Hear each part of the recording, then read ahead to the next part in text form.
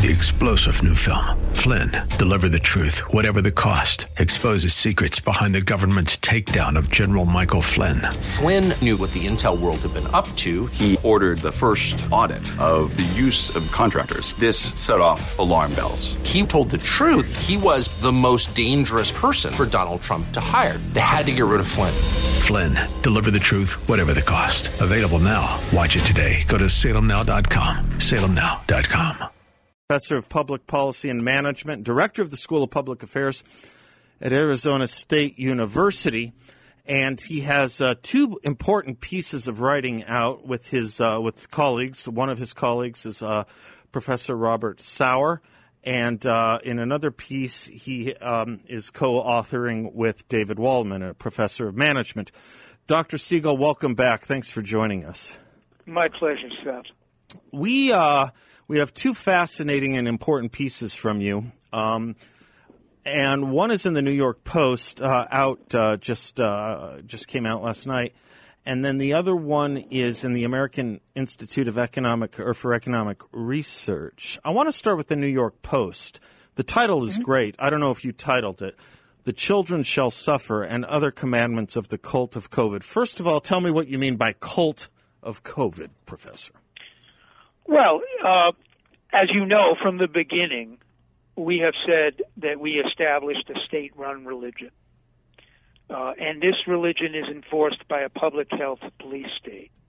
And this religion has its own catechisms and its own papal edicts and its own, kind of traditions and norms. And what it's evolved into is a cult. It's become a religious cult.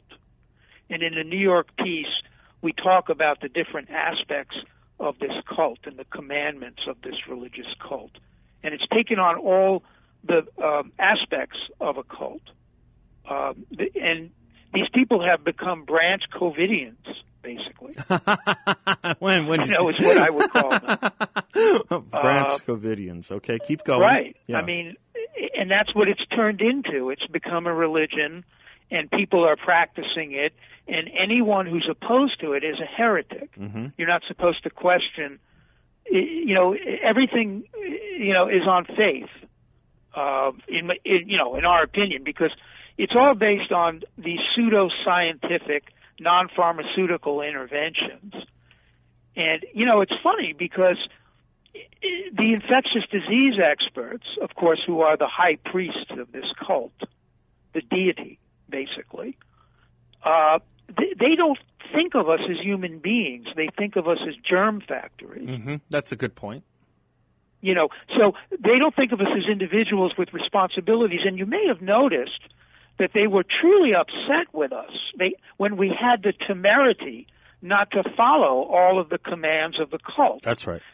They both used the term that they were dismayed by our so-called independent streak. That's right. Americans have an independent streak. Mm-hmm. And my first reaction to that is, thank God we have an independent streak. Mm-hmm. Mm-hmm. But they don't want us to be independent. They want us to follow the commands and the strictures of this religious cult. And we use the term cult because, like ancient barbaric religions, the most egregious aspect of the Branch Covidian cult is child sacrifice, which you and I have talked about before. That's ongoing and totally, blatantly ignored.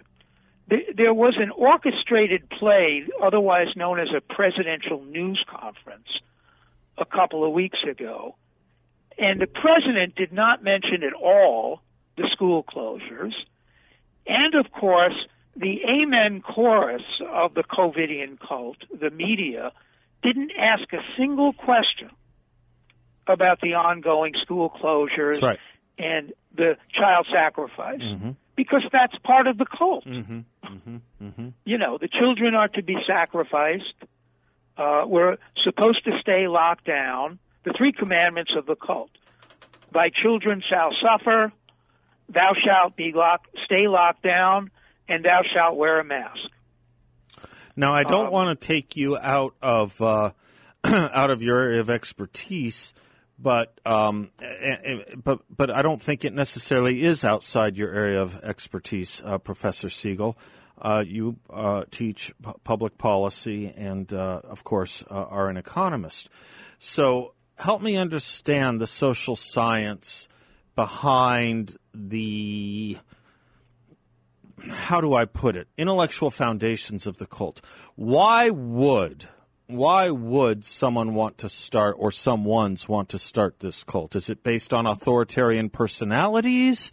It's based on Roger Koppel's timely and important book, Expert Failure. Okay. What we have decided to do is cede complete authority and control to infectious disease experts who are maniacal, myopic, and our public policy, this was the fundamental flaw in the public policy, is we relied on infectious disease experts.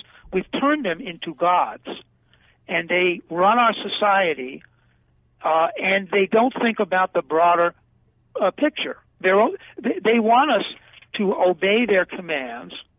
They don't want us to have an independent streak, and they don't think about the impacts of their draconian and totalitarian policies.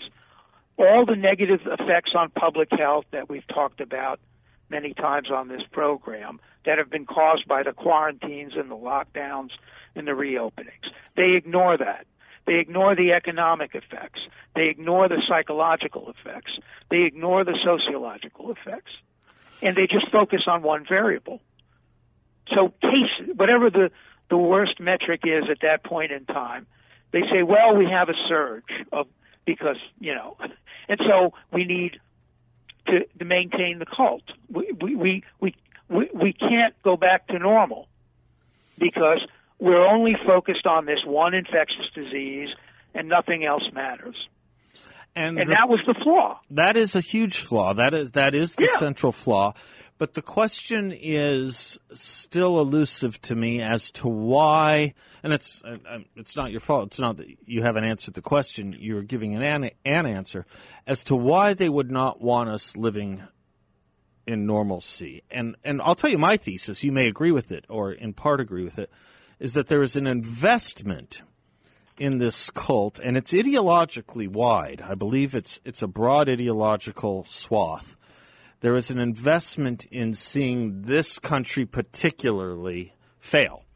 There is an investment in seeing this country as a sick country or a sick society, because that is what provides the proving ground for the need to revolutionize every other aspect of society. There is a coincidental fascination. No, that's the wrong way to put it. There is a coincidental rise of Marxist ideology in this country, from our schools to our elected officials. At the same time, it's commensurate with this kind of robbing us of our economic and familial liberties. And that has to be more than a coincidence. Well, it could be. I mean, this is very much consistent with the collectivist notion that your health is my responsibility, which is something we covered in the AIER piece. I'll come to that. And this goes beyond. I mean, last week I taught in my economics course on the subject of externalities in public goods. And if you want to talk about public health, and you want to improve the health of people in the country, it's fine to have taxes. The people on our side are not complaining about taxes. And in fact, we pay for the health care of the indigent, and we subsidize the testing and the vaccines. No one is complaining about that. No one's even complaining about regulation. Really. They should, but they're not complaining as much about that. The famous Mountainside Fitness case, where the gym owners sued the governor for shutting down their gyms in less than 5 hours, as if there was some kind of imminent nuclear attack. They weren't complaining about the regulations. In fact, they were lauded by the state for complying with the regulations. What they were complaining about was the shutting down their firms. And that's based on this collectivist notion. Let me pick up on that when we come back, Professor Siegel, and also get to your other paper, if I might. We're talking to Professor Donald Siegel, Foundation Professor of Public Policy and Management, and Director of the School of Public Affairs at ASU, Arizona State University. I want to talk to Dr. Siegel about all that when we come back, as well as this notion of public health. Public health for some or some parts of the public and some parts of what we mean by health, but a total disregard for other kinds of public health. I want to get Professor Siegel's views on that when we come back, and we will be right back.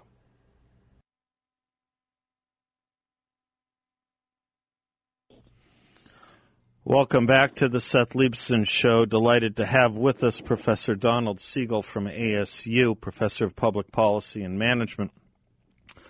Don, I want to talk to you about this notion of what we've done to contain COVID in the name of public health.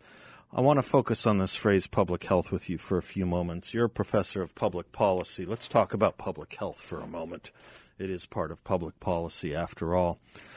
I don't think it's a stretch to say, you tell me if it is, I don't think it's a stretch to say that the fear caucus and the cult, as you call it, of COVID is brought to us ideologically primarily from the left and the liberal side of the political equation. Primarily, not exclusively. Agree? You mean the cult? The cult was established in March of 2020, and even so-called conservatives were framing this as a patriotic act. Okay. Stay home, save lives. We're all in this together, which of course really meant we're all forced to be in this together, which was supposed to be, the 15 days, and now looks like more than 15 months. So it was framed as a patriotism. Some of it seeps through still on Fox News. They're telling you it's a patriotic, you have to be patriotic and wear your mask. Although, to be fair, I think most of the people who say that on Fox are people of the left, aren't they? Or at least not solid, not who we think of as traditional conservatives. No, but it still appears on their channel. Fair enough. That's the groundwork I was looking. That's perfectly fine. We're mostly in agreement on that. But when it comes to the public health of, say, our children, and when it comes to the mental health of our children and our public, these tended to be, rightly or wrongly, they tended to be projects, mental health, children's health. They tended to be projects that the left and liberals loved to talk about, organize around, fundraise, and warn about.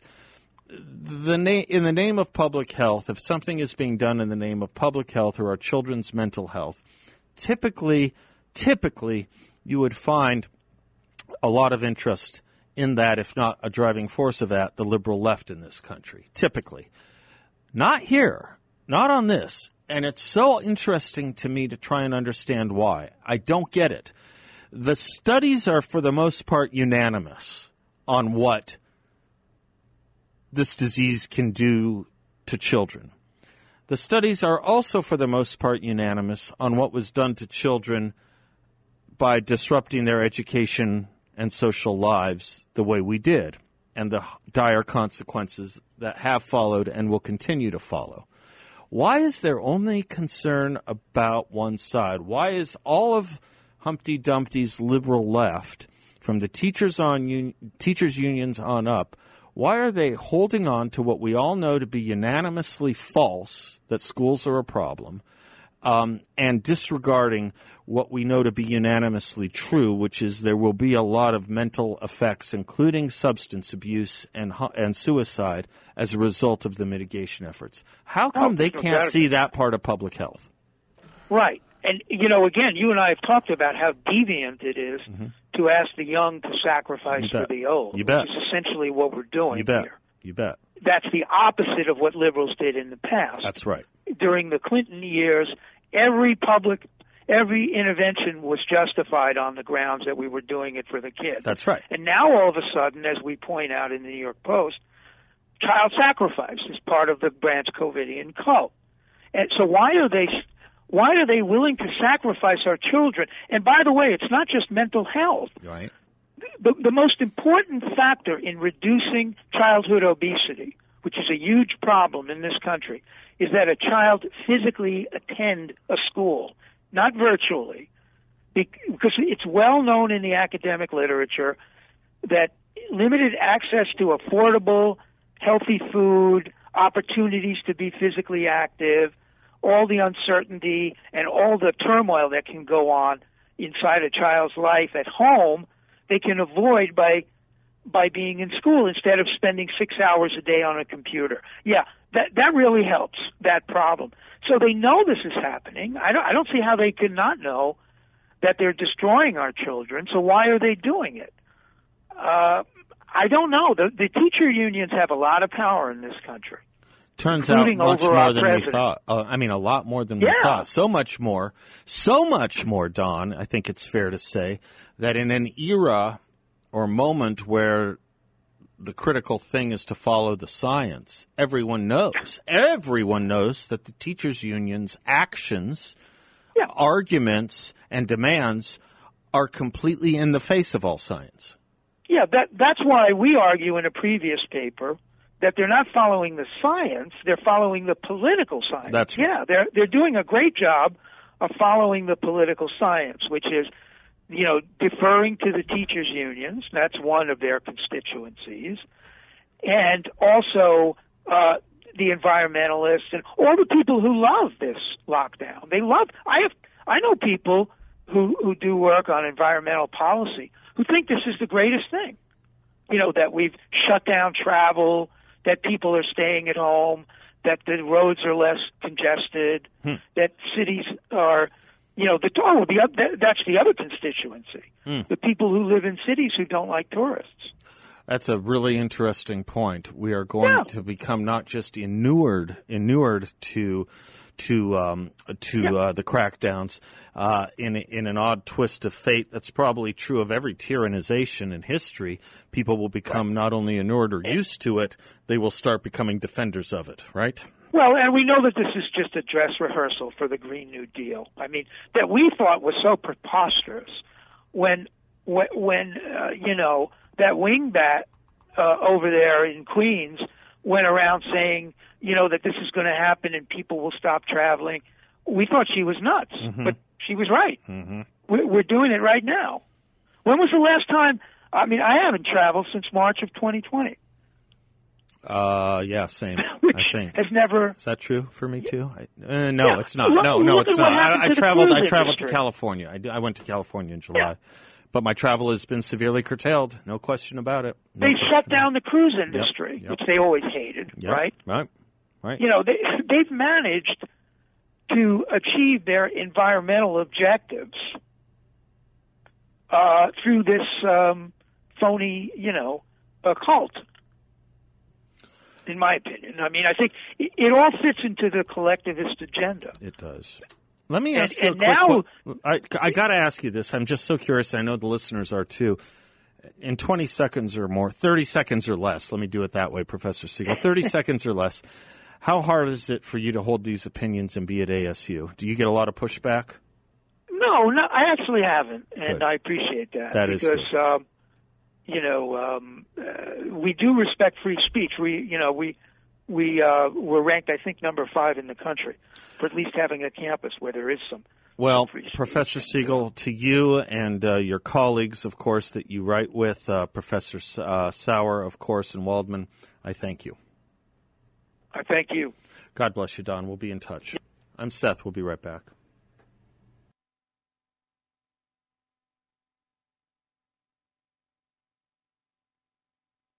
Welcome back to the Seth Leibsohn Show. Steve is in Tempe. Hello, Steve.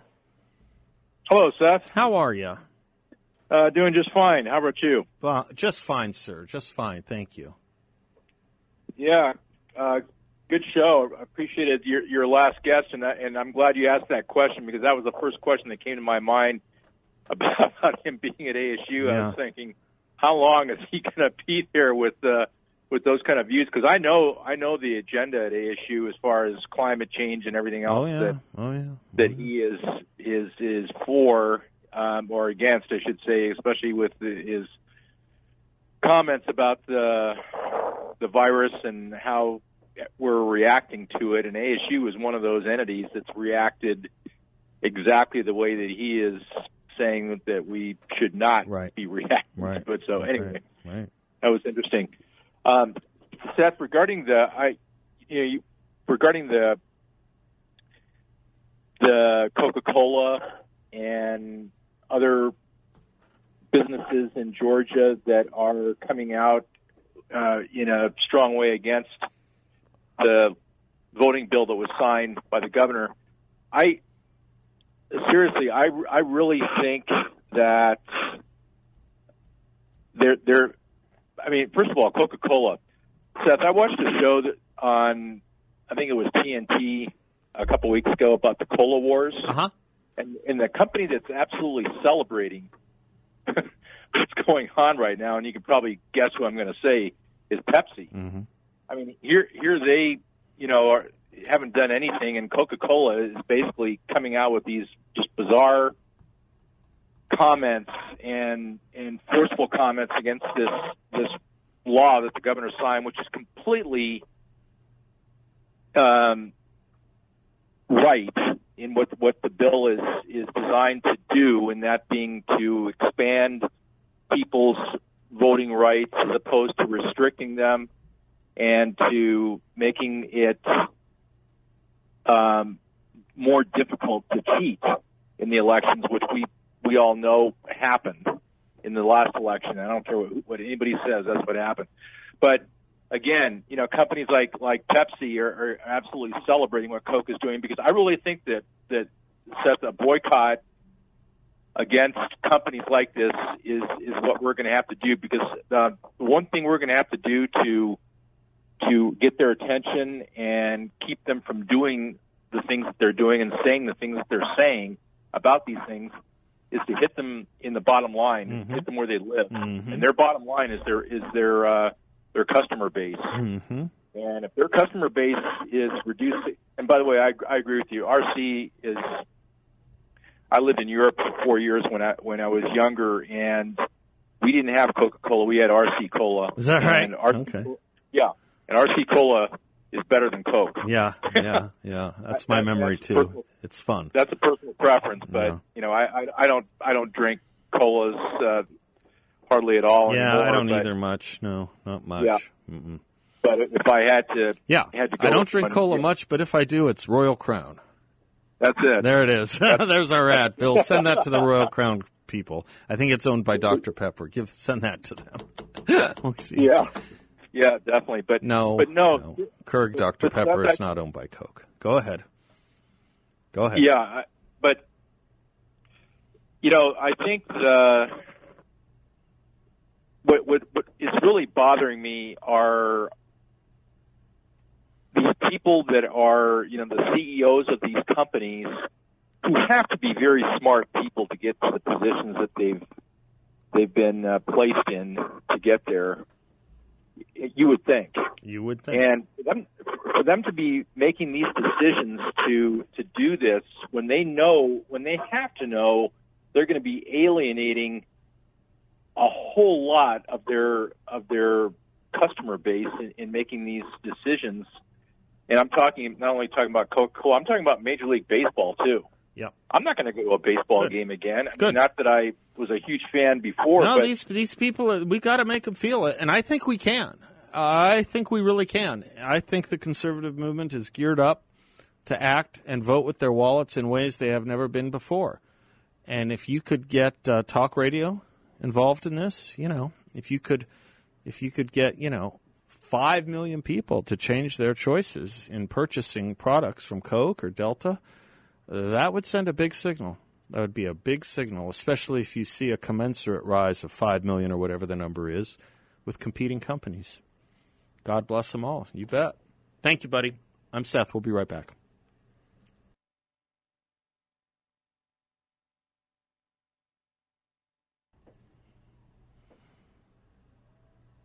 Love that song. Welcome back to the Seth Leibsohn Show. Mike from Scottsdale. Hi, Mike.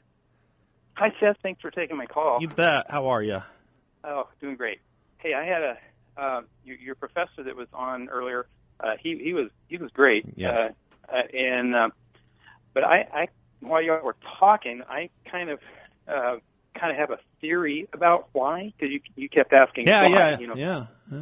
Well, my theory, and we talked about this before when I've called in before, about where there's three or four different levels of different groups of people, and that has to kind of do with that. It's I think a lot of the teachers would be part of the church, and then or at least teachers' unions. No, the teachers. Okay. They'd be part of the church. The teachers' unions would be like the pastors and the deacons of that church. Okay. Then the AOCs and Nancy Pelosi's would be, and possibly the rich donors would be the Billy Grahams of that church, or for lack of a better word, the superstars, the guys that started it, or the guys that are on TV talking all the time. They would be them, because there's really different kind of reasons for them doing what they're doing. Mm-hmm. So Nancy Pelosi, the reason they're keeping all of this alive is not to teach kids necessarily all the stuff they're teaching them, or to keep them bound up or not going anywhere. They're not trying to indoctrinate them into a church. What they're trying to do is they're trying to change America into a socialist country. Mm-hmm. And in order to do that, you have to get rid of the people that are in your way.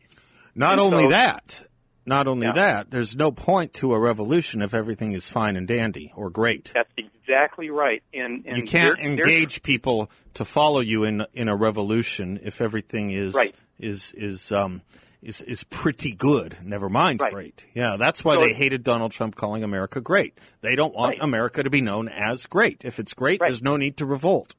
So thus, they're trying to change this to the 1619 mm-hmm. and teach all that in the schools. They're trying to change the minds of everybody, including the teachers, especially the teachers. They're trying to change their minds to do this. They're indoctrinating them into their quote unquote church, so that they can make them into the robots that they need to make them into in order for them to do what Nancy Pelosi and those guys want them to do, mm-hmm. right? Mm-hmm. So that's really the reason. The teachers don't really have a clue. They really don't. If they would look at Red for Ed and for what it truly stands for, they would be running the opposite way. But they all fall in line and do the thing because they just do what the unions tell them. And Red for Ed is Ed for Red, right? That's how I think of it. That's right. Yeah. So, if you would sit there and tell them, well, you're studying communist policy by mm-hmm. going with Red for Ed, they would go, no, we're not. Mm-hmm. And they would truly believe it because they haven't really looked into it. All they do is see the surface stuff. Sure. The real people are the guys behind it sure. that are making all this doctrine for their quote-unquote church in order to get what they want done. So the upper echelon guys have made this church not because they want to make a church, but because they want to control people, and all the little people all the way down the line, all the way to the custodians in the schools and wherever else, are just kind of going along with it.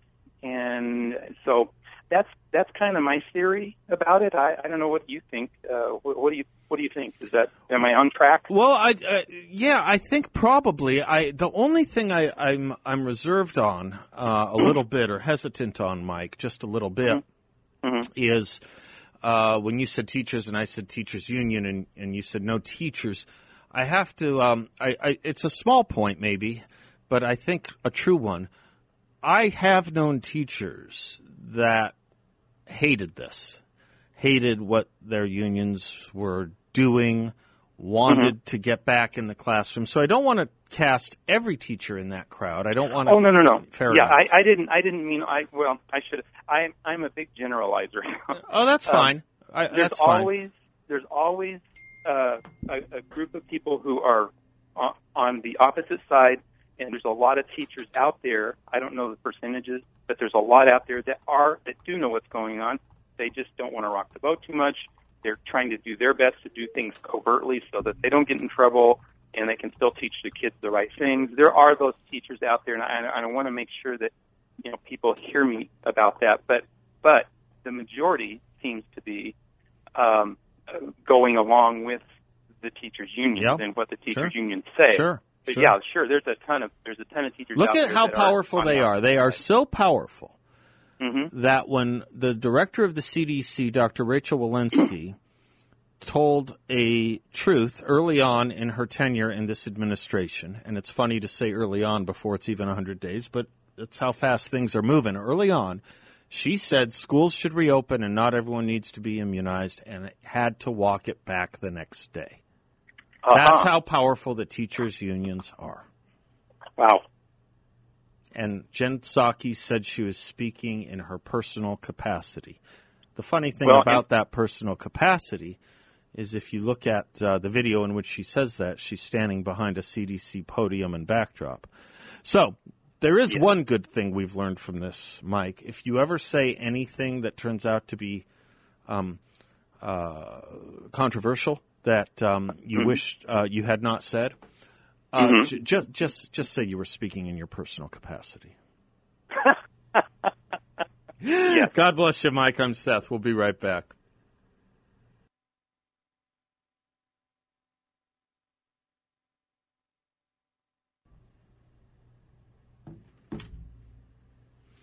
Imagine an epidemic or problem so severe